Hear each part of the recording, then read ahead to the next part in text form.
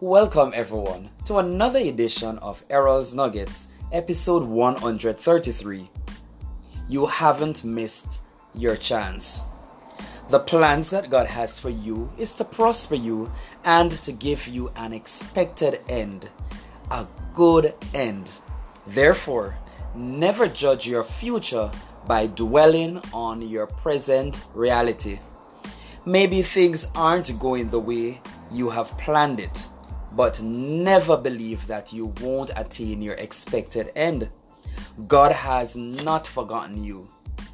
Others may declare that you are not maximizing your true worth, and maybe you have believed them too. But today, I am reminding you to keep going forward. Exercise due diligence and work for what you want. You have not missed your chance. Your best days are still in your future, and as such, you must purpose in yourself to focus on what is to come. Brighter days are ahead of you. In order to accomplish what you desire, you have to make the decision to try. Yes, just try. If you have had many disappointments and failures, remember, that's a part of the process. Wise men say that opportunity comes only once. But may I encourage you not to believe this.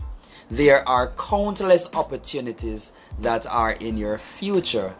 I am Errol Campbell, and remember, you have not missed your chance. So continue to delight yourselves in the Lord, and He will give you the desires of your heart.